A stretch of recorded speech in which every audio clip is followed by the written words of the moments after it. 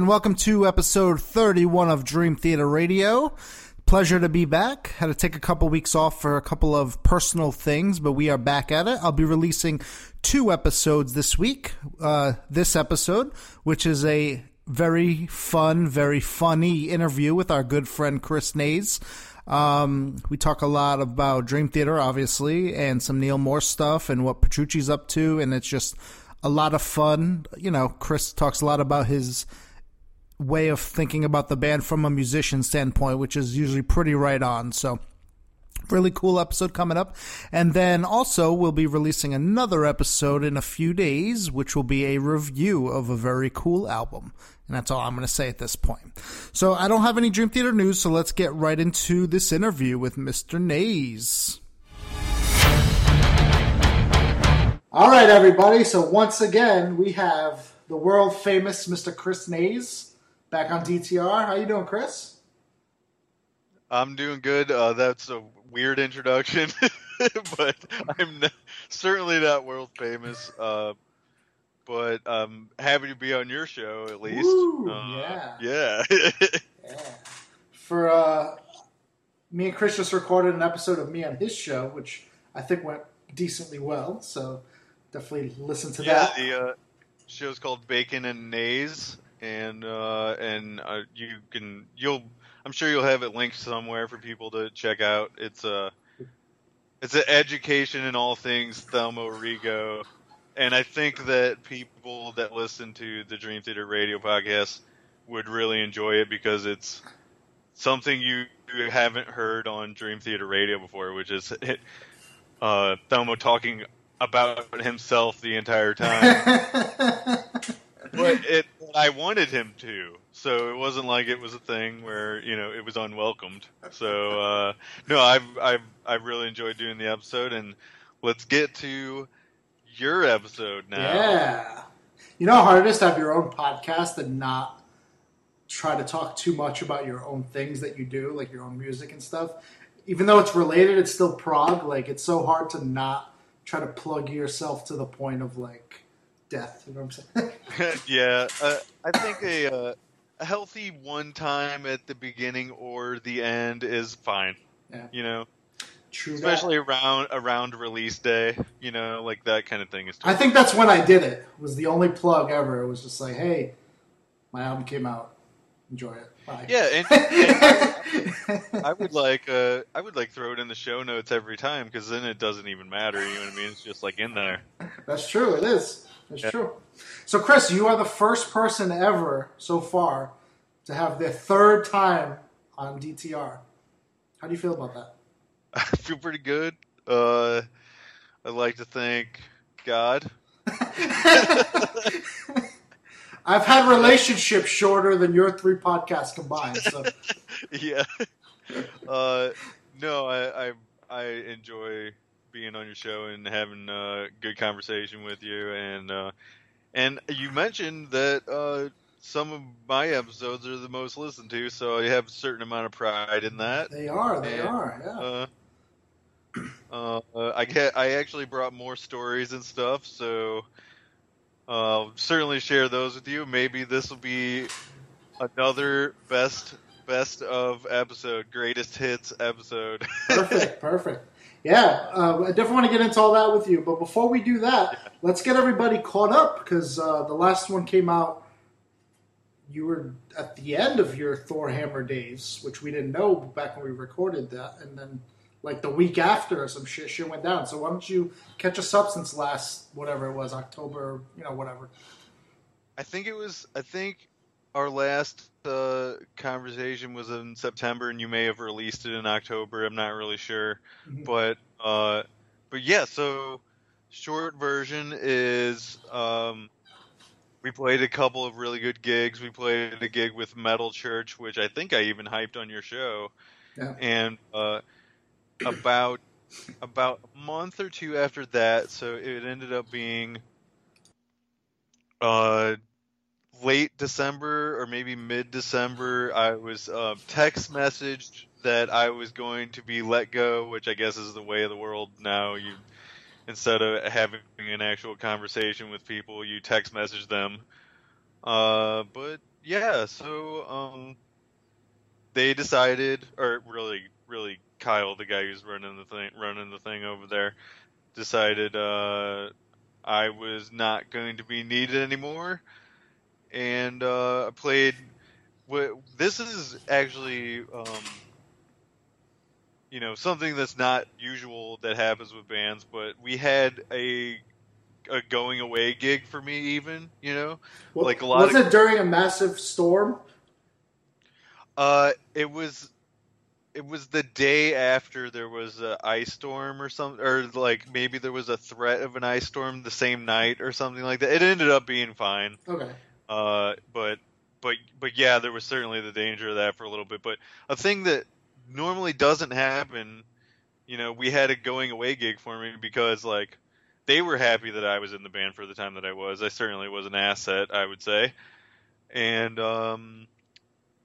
bands usually, when a breakup happens like that where a guy's getting fired, he's usually not as classy about it Yeah. as I was. You know what I Right. mean? Like usually people are fighting and stuff, so we made it happen, and I had a good time and a good set, and I got to thank and show love to all of my hometown fans, that kind of thing. So I certainly um, wouldn't throw, as the kids say today, I wouldn't throw shade their way. I really enjoyed being in a band with those dudes, and even got to play a festival because of it, so that was Yeah. pretty sweet. Awesome. A lot of good times, but more good times to come. Already working on new stuff. Um, it's gonna happen. It's just a matter of time. And of course, I will return on your show. And if and when I have new things to plug and throw out there in the world, for now, go and check out Bacon and A's podcast, baconandnayspodcast.com, or on iTunes and all the places the same places you can find Dream Theater Radio is the same places you can find Bacon and Nays. Sweet. So, yeah. So let's talk about Bacon and Ace for just a quick second. So you had the On the Road with Thorhammer podcast, and Right. obviously that name wouldn't work anymore. So Yeah. let's talk about Bacon and A's. It's to me, it's a very I listen to both, and it's sort of a very different type of show than On the Road with Thorhammer, obviously. So why don't you kind of give people a breakdown of what your new podcast is really all about, or the many things it's all about? Right. So I still encourage people to go and listen to the On the Road with Thorhammer episodes, and they're all still in the back catalog. When you subscribe to Big A's, you'll still be able to find all the other ones in the feed. Mhm. And technically, I'm up to like 80 something episodes now if you count all the old ones. But so Bacon and Nays is different because it's not going to be all music or band based. Especially since I don't have as many updates in that area of my artistic life anyway. Right. Bacon and Nays is more an open canvas of everything that I want it to be. So some episodes, like the one we just recorded, are going to be interviews. Some episodes are going to be improv comedy, which is the latest episode I put up called "My Bacon Has a Voicemail," and I can't wait for you to hear that, Thelmo. But I listen. I don't want to be too self-indulgent, but I think it's hilarious, and I had a great time and laughed a lot while I was doing it. So Nice. obviously, I think it's funny. And I hope other people think it's funny too. But so yeah, we do improv stuff, we do interview stuff, we do. I'm currently writing like scripts for skits to do on the show, like sketches. Um, we play podcast games where like I throw at them, and everybody brings stupid prizes that it's really just like stuff we don't want in our house anymore. Yeah. And you can check out all that stuff on the podcast, and we even do video clips and stuff sometimes too, and you can find that stuff on YouTube. Just look up either Chris Nays on YouTube or Bacon and Nays on YouTube. That'll pull all that stuff right up. But of course, and my Facebook too. But yeah, I'm really excited about Bacon and Nays. It's a baby version right now, but my latest episode, My Bacon Has a Voicemail, is my favorite one I've ever done, even since the Thorhammer ones. So if I'm setting a new bar for myself, that's it, and hopefully we make even better and funnier stuff. So that's really where that's at right now. Do you have a release date yet on that particular episode? That episode is already up. It's already up? Okay. It went up today, actually. Okay. Yeah, so more will be coming. Of course, the interview with Thelma will be there, and I welcome you to share the Thelma interview on your feed as well if you want to. If you don't, that's fine too. But it'll be on the internet for people to find it. So cool. Yeah, we'll definitely do that. Why not? All right, man. So, Chris, let's jump into some Dream Theater shit. For sure. All right, man. So I know you had a couple things you want to talk about. The first thing being some comments about the last Dream Theater show you saw or went to. Yes. I went to see them on November 6th.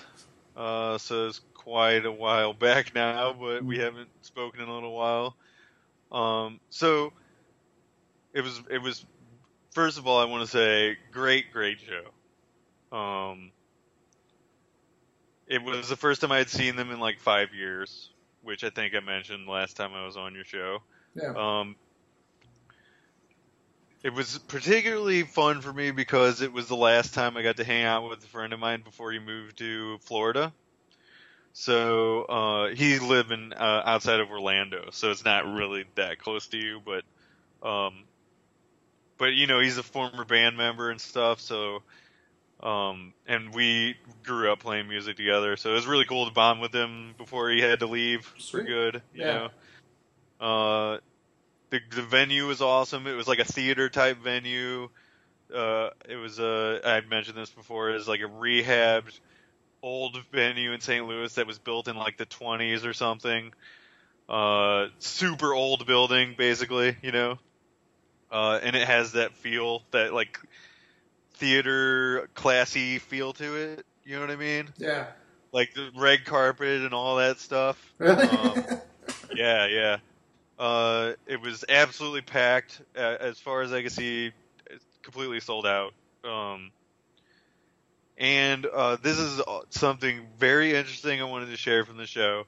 It was the first time at a Dream Theater show that I ever saw a crowd member ejected and not just kicked out to where people could notice, but dragged up the center walkway. Like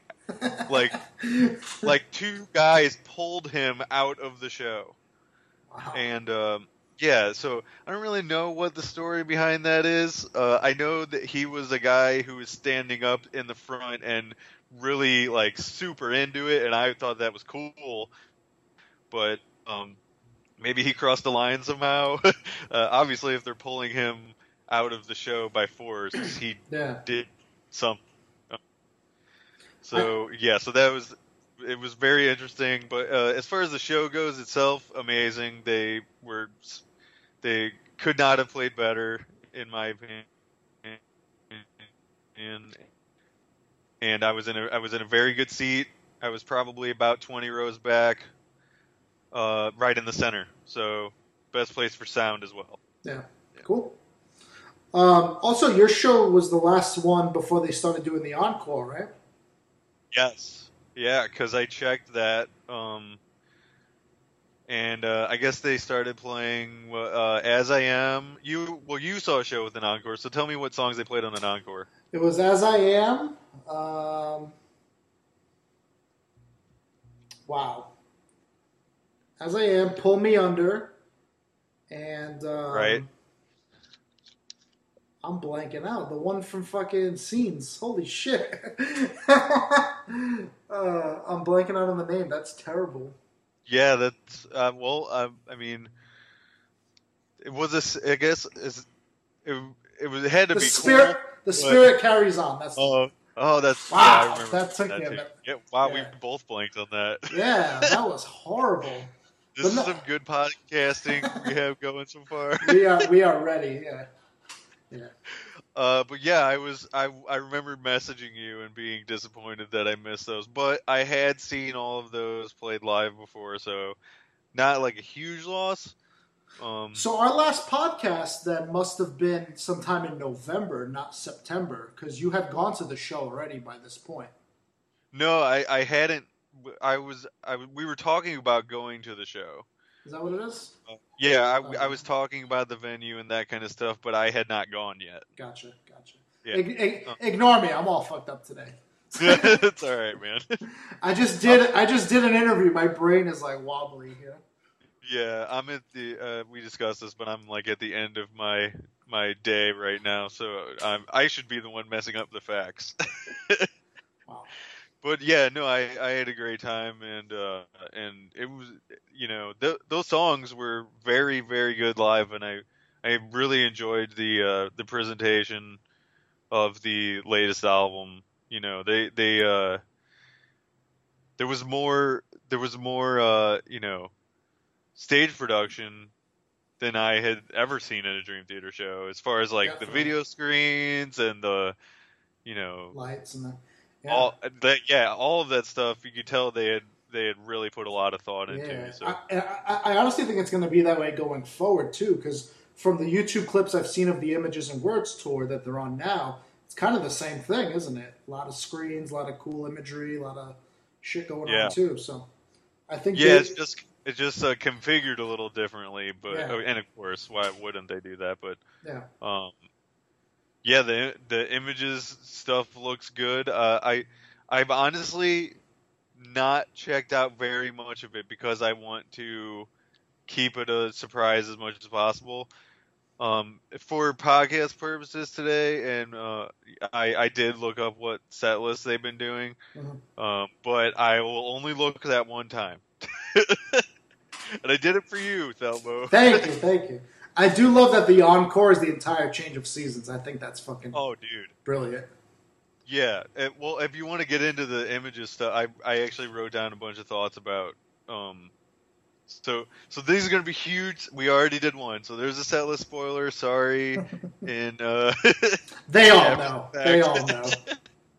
They probably do. I'm very old school in that way, that I want to be surprised by the show. The internet's ruined that, man. I know. You can't be surprised about shit.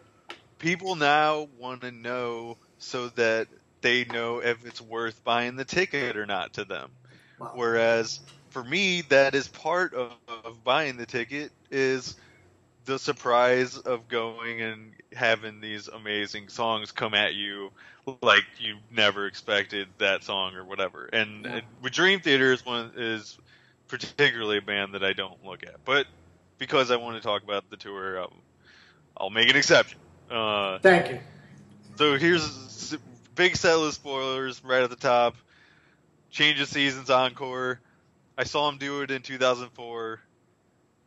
They were doing it every other gig on that tour, and it was fucking awesome then. And I'm sure that they are doing fantastic with it now too. Change of Seasons is obviously if you play all of Change of Seasons, you're gonna make a lot of fans happy. Oh yeah. I would put Change of Seasons among my favorite Dream Theater songs. Me too. Sure. Me too. Some of the other songs that I noticed, or that I noted anyway, Hell's Kitchen. I'm definitely into seeing that played live, even though, like, it's one of the more laid-back instrumentals. I'm still really into it, and they haven't played in a while, as far as I know. Yeah. I mean, the Images songs, like, you got Take the Time, you got Metropolis Part 1, you got Under a Glass Moon, you got Learning to Live. I mean, Jesus. Yeah, that album is fairly flawless, and that's such a treat, man. It really is. I mean, I'm just noting the ones off of that I'm particularly fond of, but top to bottom, that record is fantastic. So, I did hear, I noticed on a friend of mine's Facebook that people are skeptical about whether or not Labrie can nail some of the notes on that record, and I mean, I saw at that show I saw recently, he was fine. He didn't. Oh, yeah. There was no. I didn't see any problem whatsoever. So they noted some kind of YouTube videos, and I'm kind of reticent to believe any YouTube clips anyway because the sound quality on your cell phone, Yeah. But yeah, all those songs are great, and also strangely enough, they're playing a cover of Jaco Pastorius, which, like, that's just, I would never expect that, but I guess like if Myung's a big enough fan, then sure, do it, because Jaco was an amazing bass player, and of course, lots of people got turned on to him by like the documentary, and Yeah. that's where I heard about him on podcasts before that, but I really dug into it after I watched the Netflix documentary. And, Are they playing a whole Jocko song or just like a little intro to As I Am? It might turn into just a little intro, but Portrait of Tracy is the song that he's playing. So I'm not really sure the extent of that, because I didn't look up any videos of the entire thing. Yeah. But I saw it listed on setlist.fm or whatever that website is. Right. And I just found that super interesting that Strange. that they're introducing a cover and a Jaco cover. I just wasn't expecting it. You know what I mean? And then they also throw in the Enter Sandman thing during As I Am as well, right? Really? Yeah. Oh, did I ruin something for you? No, I mean, Enter Sandman is fine. I mean, I'm not like, it's so overplayed that if they threw it in, I'm fine with it. But I'm not particularly a fan of the song. I think that. Actually, remind me. So did they throw it in? Is it in the middle of As I Am that they play that, or is it as the intro? It's at the end of the song, like after the guitar and drum solo. They do a couple bars of not a couple bars. They do like the whole first verse and chorus, and then jump back into As I Am the finish. So. Gotcha. Okay, so it's like sort of the middle. Yeah. It's sandwiched. Yeah, it's like the third quarter of the song. They just shoved it in here. But, it's a Sandman sandwich. Ooh, I like it. Yeah, that's the kind of comedy you get with some dad jokes, right? Yeah. So, yeah, I'm definitely interested in that tour. Of course, we don't know yet whether or not they're coming to places near us, but I would hope so. I'm scared. I know. I'm inclined to. Through, so like I'm not sure if they're gonna hit anything but the major markets. Yeah, I know they're doing mostly Europe and shit now, and they're just gonna do North America just for the fall, so a little bit of a shorter leg. So I'm inclined to keep my optimism low, to not be disappointed, because I think the chances of them hitting either one of our markets on just a quick one leg kind of 2 or 3 month thing is probably on the lower end of that. Yep. So, I'm definitely if they go to like Chicago, I'll probably go. Yeah. But that would be my only chance. I might have to fly somewhere too, man, because Missing Images and Words is going to be a tough pill to swallow. Well, like, this is not a thing that they're just gonna do again, in like a couple years. Like that's not their style, Yeah. So, they might do a different record, but it's totally worth going somewhere. It is. You know what I mean? I did that for years when they would skip over St. Louis every year from like 2004 to until last year. They skipped over us every year. So if I went for Systematic Chaos, then I can go for Images and Words. You know what I'm saying? Yeah. Like, it's a no-brainer. Now let me ask you. I mean, this is two kind of monumental tours back to back, playing basically a full album of theirs, and no fucking DVDs. Like, what do you think about that? Because that pisses me off. I think that. So is it a for sure thing that they are not going to and will not record a DVD for Astonishing? I mean, I don't think they're planning on ever playing it in its entirety again on a stage, unless they did some sort of DVD like what Between the Buried and Me did, where it's just like a performance of an entire album, like in a closed set, which I would still love. But as far as at a stage, I don't think they're ever playing the Astonishing as a whole ever again. Yeah, man. I guess I didn't even think of that until you just said it, that they never did one, and it's kind of too late now. Yeah, right. Yeah, we probably discussed it before, but when the album first came out, but that was something I was looking forward to. I mean, I'm wondering if the amount of negative comments about the Astonishing kind of told them maybe it's not worth doing. But I mean, I don't know. I think the negative comments are bullshit, number one. But also, number two, even if you didn't care for the album, you'd probably still buy the live DVD because it's fucking Dream Theater. Like, you can't have a hole in your collection. You know what I'm saying? Yeah, and yeah, I mean, the whole thing.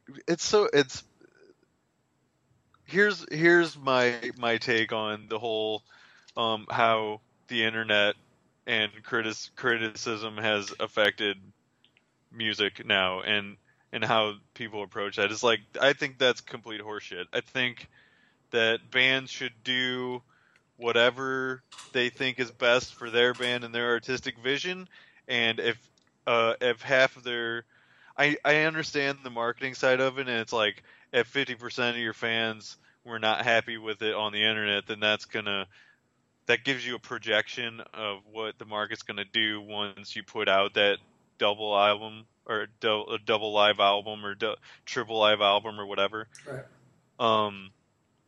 But I still think it's horseshit.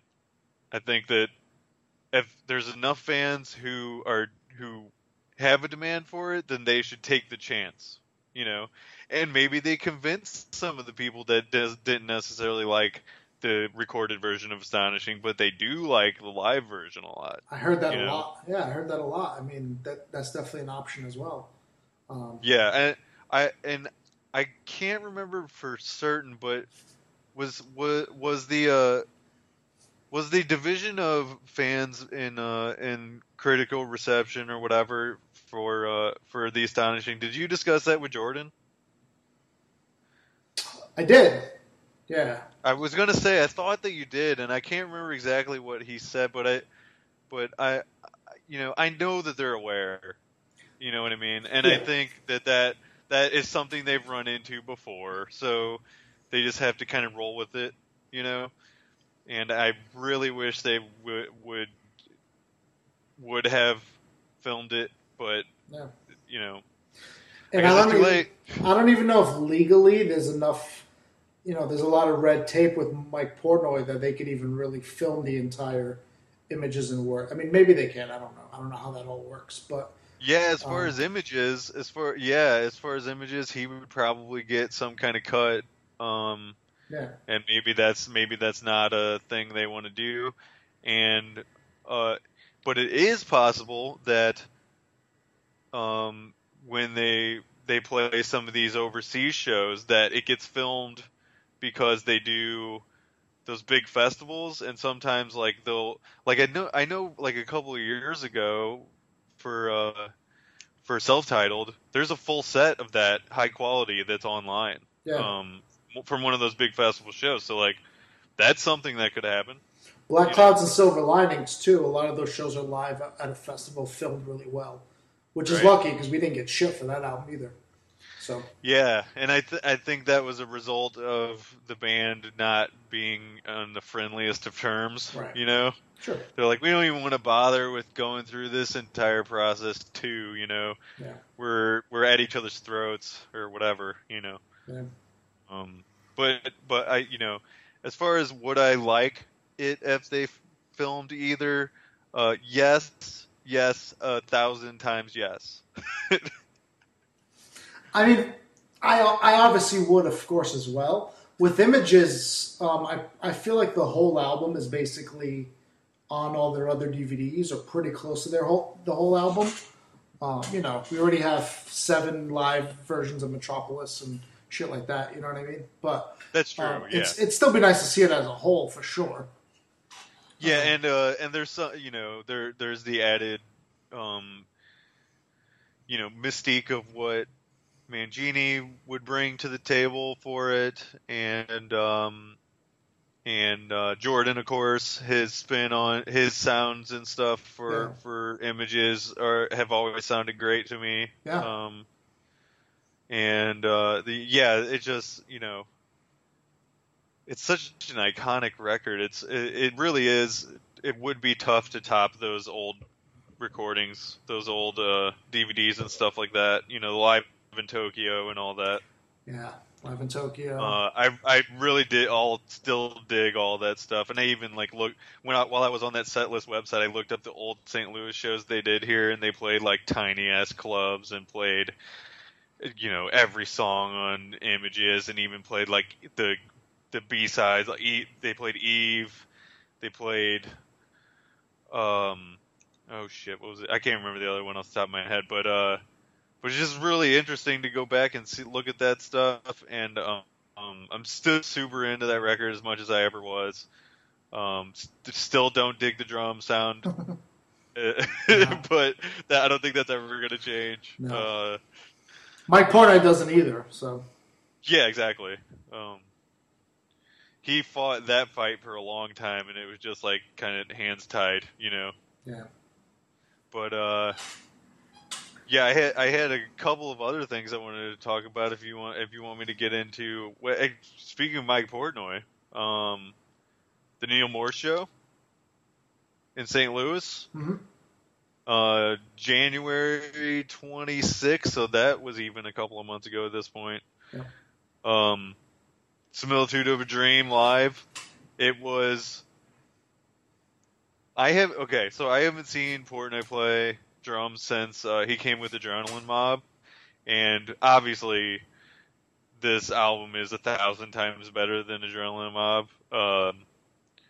He freaking blew me away. They all did. The entire set was awesome. It was a smaller venue. It was it's a new venue in town, but it's a smaller venue, and maybe like 500 people possibly. Which is crazy because they're posting photos now from their overseas gigs, and there's like thousands. Thousands, yeah. Yeah, it's crazy how big prog metal is over there, but you gotta love it. Right? I do love it. Yeah. I just want to stop you for 1 second and just go ahead. Just interject that the Similitude of a Dream is probably one of the best albums I have heard in a long fucking time. It's easily already in such a short period of time. Easily my top 5 favorite albums of all time. It is fucking incredible, I think. Dude, it's up there. It's absolutely ridiculous in every way. The fucking melodies, the vocal melodies, the harmonies, the instruments, it's just all so ridiculously awesome, dude. Yeah. I just wanted to throw that out. No, yeah, and that's welcomed comment because I'm 100% in the same boat. I was always an iffy Neil Morse fan. Yeah. I liked some of the transatlantic stuff. It was all kind of a mellow version to me, And I've gone back now after this album, The Grand Experiment. I mean, just fucking Neil Morse, and their new guitar player Eric Gillette. These guys have just blown the fucking top off. It's unbelievable. So anyway, sorry to interject, but I wanted to throw. No. And on that note, I think that a lot of people are exactly like you. and somewhat like me, where like I absolutely love Neil's music, and I was reticent and kind of it was a little standoffish to me, the God and Jesus stuff, because he is a Christian rock guy. Yeah. You know what I mean? Like that's very much with his solo stuff, and it's not as beating you over the head with it with the Neil Morse band, um, which is a thing that I think helped them out on these last two records that they did as the Neil Morse band, is that yes, he did say God, and yes, he did say Jesus maybe once or twice, but like he wasn't as in your face with it as Testimony 1 and 2, or oh shit, Momentum. I really love all the melodies and the interplay between all the musicians on those two, but these last two Neil Morse band records really hit it out of the park. And yeah, like you said, like this double album, top to bottom, has great hooks, has good melodies, has great solos. It's like everything you want, It's you know. fucking. And It's perfect, dude. yeah, Like, so and when they played it live, like they nail everything. Right. So, so it's, you know, if you get a chance, anybody who still is gonna get shows coming their way. I know there's shows coming to like South America and stuff like that now. That's how successful this album and tour has been. Is like they're going places they've never been. Yeah, they You go everywhere but fucking Florida. Those fuckers. That's true. I would love That's true. I would love to catch that show, and I think the closest that came to me was like Tennessee. The cruise. The cruise. Yeah. Yeah. But now you need a passport and shit. Like it gets all Yeah. gets a lot more complicated. So let's get back into the show for just a minute. Yes. I actually bought tickets after I found out I was kicked out of that band. So I knew I was having a lot more free time coming up, basically. So then I won tickets to the show after I'd already bought tickets. So I just gave two to a couple friends of mine who are big Portnoy fans, not necessarily Morse fans. And one of the friends went with me in, I think, 2011 when Dream Theater opened for Iron Maiden, and of course they played an opening slot set. So he was always disappointed that he only got to see Portnoy play for half an hour or whatever that set was. So he finally, for free, got the opportunity to see Portnoy play for 3 hours and then play one of the best records that what you said before is completely correct about it, is like it's absolutely amazing. So during the overture, that friend cried of happiness. Yeah. And I will never forget that. And I was able to give that to my friend. That experience, you know, was a fantastic thing. And he did also have a couple of drinks before that, so I don't think that hurt his ability to cry. Cry on command. Yeah, like as soon as he felt the emotion that they were putting out there, he was like bawling. So that was pretty great and funny after the fact. Cool. I remember because I've obviously follow Mike Portnoy's, you know, Facebook and shit like that. And I remember, like, you know, just this random comment, like, you know, last spring, just finished recording new Neil Morse band album, fucking awesome, whatever. And I was like, that's cool, I'll check that out. And then, like, as it was getting, like, September-ish, you know, the album comes out in a couple months, he posts this random comment, like, this is the best album I'm a part of, I've ever recorded, whatever. And I was like, that's quite a bold statement for the guy who made fucking scenes from a memory and images and words and shit. Like, you know, he's probably just trying to hype it up. Like, you know, it's a bunch of bullshit.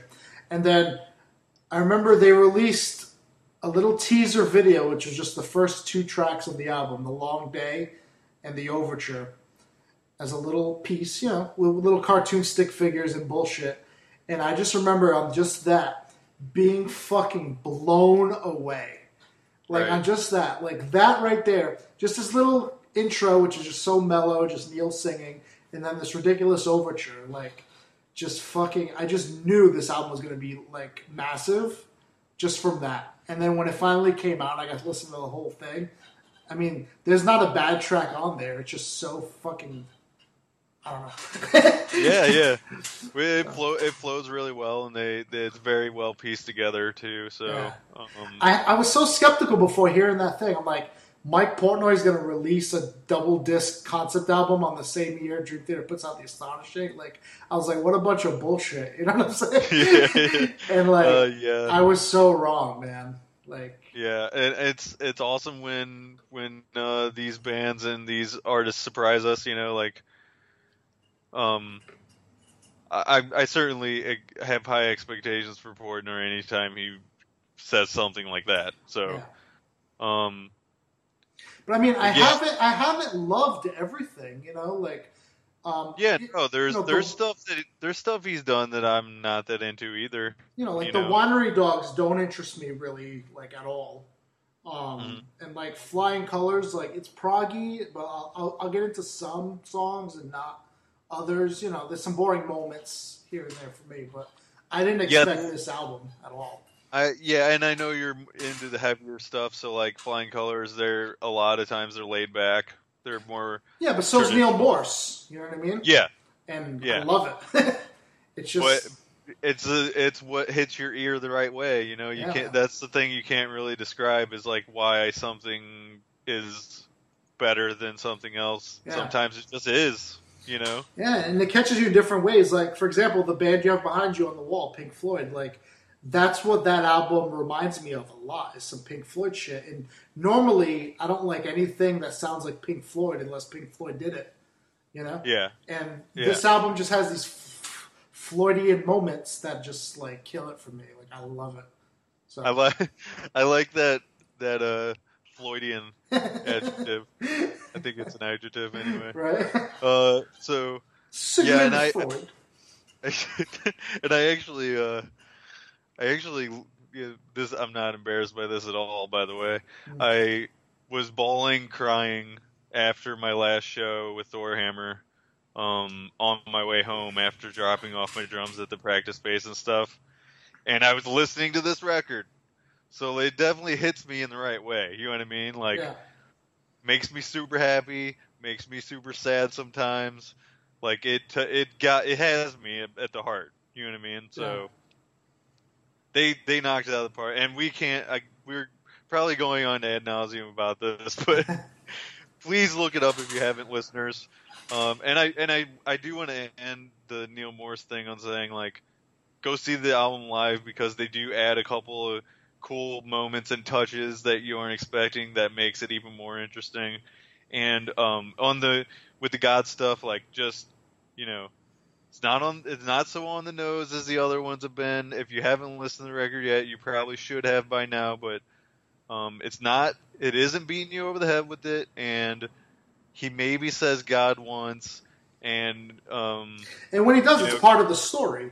Like, the whole thing is based on a book about a journey based on biblical stuff, but I mean, just get over it, because frankly, you know, you're doing yourself a disservice if you're not listening to this record. So that's my soapbox moment for Neil Morse.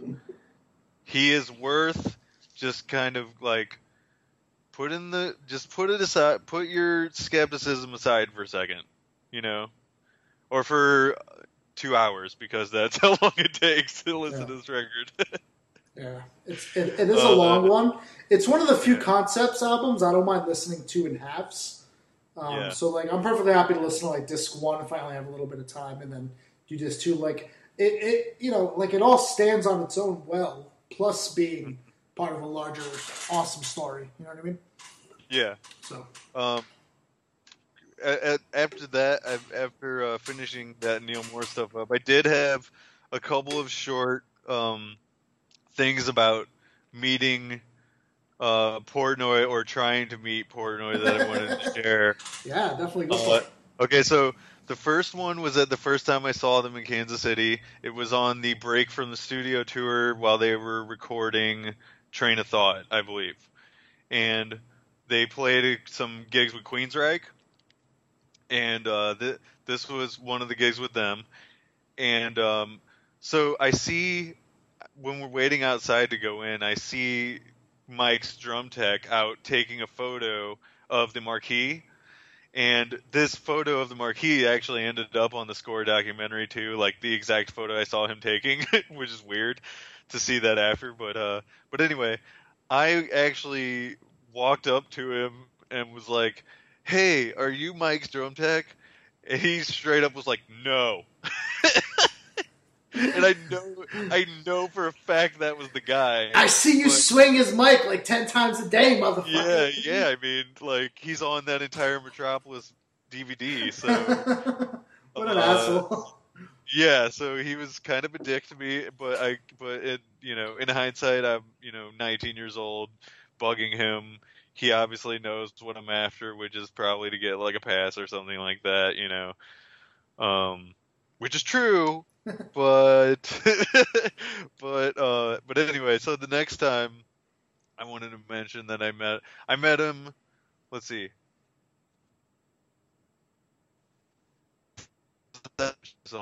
which was, and that was when I told you about. He was sort of standoffish at that one. Mike was at that one, but I understood because he was really tired, and I think the whole band was sick at that show too. Mm-hmm. So it was awesome, but it was still kind of like I knew to not keep them there all night or anything. The next time I met Portnoy was on the Systematic Chaos tour, and he saw my Score shirt and was particularly tickled that I had a Score shirt, because not that many people have those. Like it's the people that were at the show. That's the only place they ever sold them, as far as I know. Yeah. So that was cool. And that's not a very interesting story, but but it is what it is. And the last time I met him was Black Clouds and Silver Linings tour that he did an in-store signing in Chicago, and this was right before they opened for Maiden.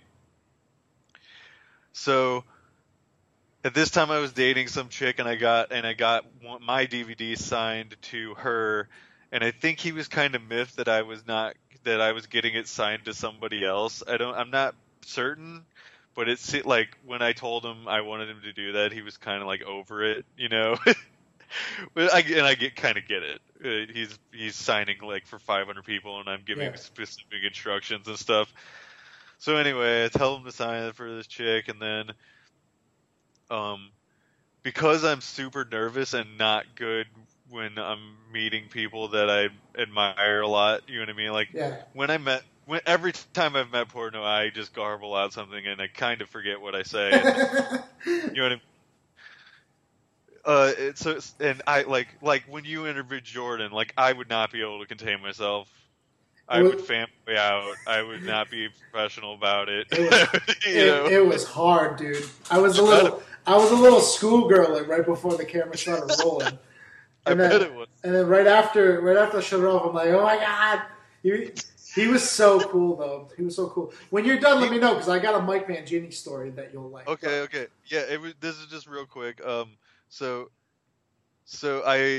what I said to him was, hey man, I was at Score and I was there when the keyboards broke at Liquid Tension in Chicago, and he said, cool. So he didn't care. He's like, I don't even really want to be here, but you're telling me this thing, like, and instantly I'm like, oh my god, I'm an idiot. Like, when you say something to somebody, you instantly wish you had never said it.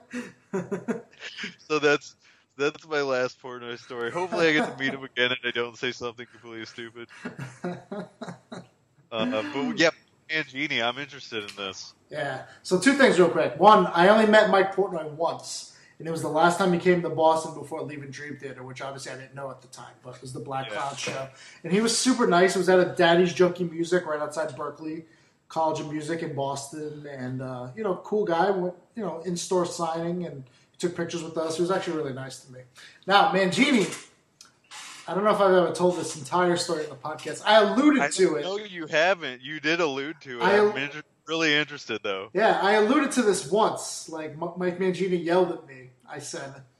And nobody ever, hey, what happened with Mike Mangini? Nobody gives a shit. But that's okay. That's okay. This is a good story, okay? So, that day, the day of the show, I met John Petrucci at a signing in a store, and then I did the Jordan interview right after. So obviously I met those 2. So I went with a picture. I don't know if you saw the picture I posted of everyone's autographs, but I most likely did. Yeah. So obviously I had those 2 autographs, right? So after the show, we had backstage passes. So I go there. The first motherfucker out, surprisingly, was John Mayung. Super cool. Chatted with everybody for an hour. So I got his autograph. And then while he was there, Jordan showed up. I already had his, whatever. Said hello again, whatever. And then they were gone. And it was over. Nobody was there. And I'm like, fuck. My whole goal today was to get everyone's autograph. I only got 3. Right? So James Labrie walks in 20 minutes later when we haven't had anybody. We're all about to leave. He comes in and hangs out with us for a half hour. So I get his autograph. And I was like, cool, 4 down, 1 to go, right? So Mike Mangini is the last motherfucker through the door, right? He comes it's 2 o'clock in the morning. This dude shows up at the backstage meet and greet, right? So right away I'm like, oh my God, he's the last one I need. So I attack the fucking guy. And he very seriously, he's like, hang on a second, sir. I will get to you. And he walked and talked to the son, and then he was like, is Michael here? And we're all like, the fuck's that mean? And some guy's like, that's me. And he went and chatted with him. I'm like, that's weird, whatever. So I was literally the last fucking person. I waited for Mike Mangini to make his full round through that entire room. I felt so embarrassed. He totally knocked me down, right? So, but I mean, when he got to me at the end, he was really nice. He's like, sorry I made you wait. He was like, I needed to see that guy. I was like, yeah, that's cool. And he signed my thing. I was all happy. But when I ended up, after he left, I was talking to the dude, and the dude is like, he was like, see, what happened is my buddy bought me and him tickets to the show. And I was so appreciative that I was like, you know what? I'm going to get us backstage passes. So that dude knew somebody who used to work with Mike at Berkeley. So he called him up. He's like, yo, you think Mike Mangini could get us some backstage passes? Obviously, right? So the fucking guy hooked it all up. So he had called Mike hey, can you get some, backstage passes for my best friend? And obviously he did. So he would really wanted to meet this guy because he was the best friend of someone that he knows. You know what I mean? So he wanted to meet him first coming in the room. But I guess I had attacked him a little bit too early. So I got I got the hand in the face. Right, yeah, so he actually put his hand up in front and was like, stop. I was way too excited, yeah. He was like, yo, you need to back up. Hang on, chill out for a minute. He's like, I'll get to you, bro. Fucking relax. He just totally took the wind out of my sails. I felt like such a schmuck.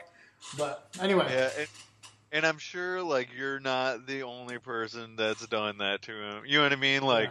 This is a thing that they kind of have to confront all the time. You know what I mean? As people who are very excited, and understandably so. These are their idols. These are amazing musicians who are renowned. And we're kind of in the same boat though on that, because we both are so excited that to the point where it's you don't know what to say, and then you do something maybe you shouldn't do, but you don't realize that it's uncouth or that it's not how you should approach it, but you just go because you're so excited that you're sort of in autopilot, But that is definitely an interesting story. That's I like that you were the absolute last person when you wanted to be the absolute first person. Yeah, I'm pretty sure he did that on purpose, but yeah, man. Yeah. A thing about Mike Mangini too, I never realized how fucking short this guy is. Right. Like he's like 5'5" or something. Like he's a little dude. Yeah. He's a really little guy. Portnoy is too. Portnoy is, but he's taller than him. But yeah, really small. You know what I mean? Right. Yeah. I'm sure you towered over him. Yeah. But yeah, that's all the stuff that I had prepared. Unless you have anything extra you wanted to throw. No, man. I think this is. I mean, everyone knows you so well already. You know. And yeah, there's that. I think it's I'll awesome. be sure to anytime something. Obviously, I said at the beginning, but anytime something new comes up, I want to bring to you or whatever. I'm sure that I'll be welcome back at some point. Absolutely. I want to say that I really enjoy the interview episodes the most, but I do listen to all of them, and it's great when my fellow Dream Theater fans come to you and share their stories, and I encourage them to do so. I'm sure that you have people who want to get on the podcast, and you should jump at that while there's people around. You know what I mean? Yeah, of course.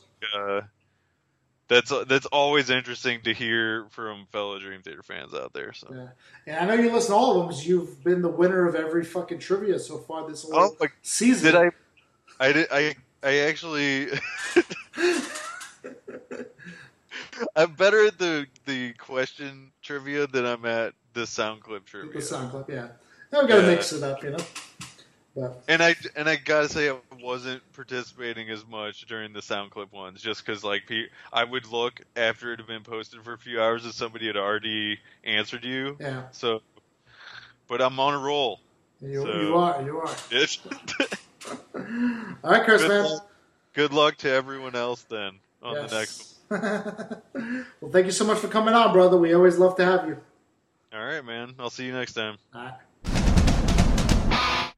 All right, everybody. So that was our third interview with Mr. Chris Nays. Chris, thank you so much for coming on yet again. You're always fun. I always get comments that people really like your interviews, and you're just an upstanding citizen holding down the Midwest for us. So we really appreciate you, man. Anyway, so moving on, I wanted to get to trivia, which, as I mentioned just a few moments ago, Chris has dominated so far for season 2. So he was the one who got last time's trivia correct. The question was, who mixed the Live Scenes from New York album? And the answer was Kevin Shirley, as Chris mentioned, and he also did Fall into Infinity, Scenes from a Memory, and maybe a few others, I'm not sure, but those 3 I know for sure. So, good job on that, Chris. So this week's trivia, I would like somebody besides Chris to try to get this if possible, but I know he's hard to beat. So this week's trivia is, when John Petrucci recorded the Awake album, that was the first time he used 7-string guitars on a Dream Theater record. But he did not have his own signature guitar yet for 7-string at that point. So my question for you guys is, whose signature guitar did he use to record the 7-string stuff on Awake? And there you go. That's my trivia question. It's a really easy one, I think. So you should get lots of answers. So, and that's pretty much it. The only other thing I wanted to mention before we go, if you would like to be a guest on the show and be interviewed and talk about Dream Theater with me, I would really love to have you guys on. Just shoot an email over to dreamtheaterradio@gmail.com or hit me up on a private message on the Facebook page, and we can go ahead and get things started. I'd really love to hear from guests that we haven't had on the show so far and really kind of talk about our community. So don't be shy. A lot of you have great Dream Theater stories and great input, and we would all love to hear them. So hit me up, man. All right. Well, that's it for me, guys. I hope you enjoyed this episode. Like I mentioned at the beginning of the show, there will be another episode album review coming out within the next few days. We're doing 2 this week to try to make up for a little lost time. So I look forward to sharing that with you as well. So until next time, we will see you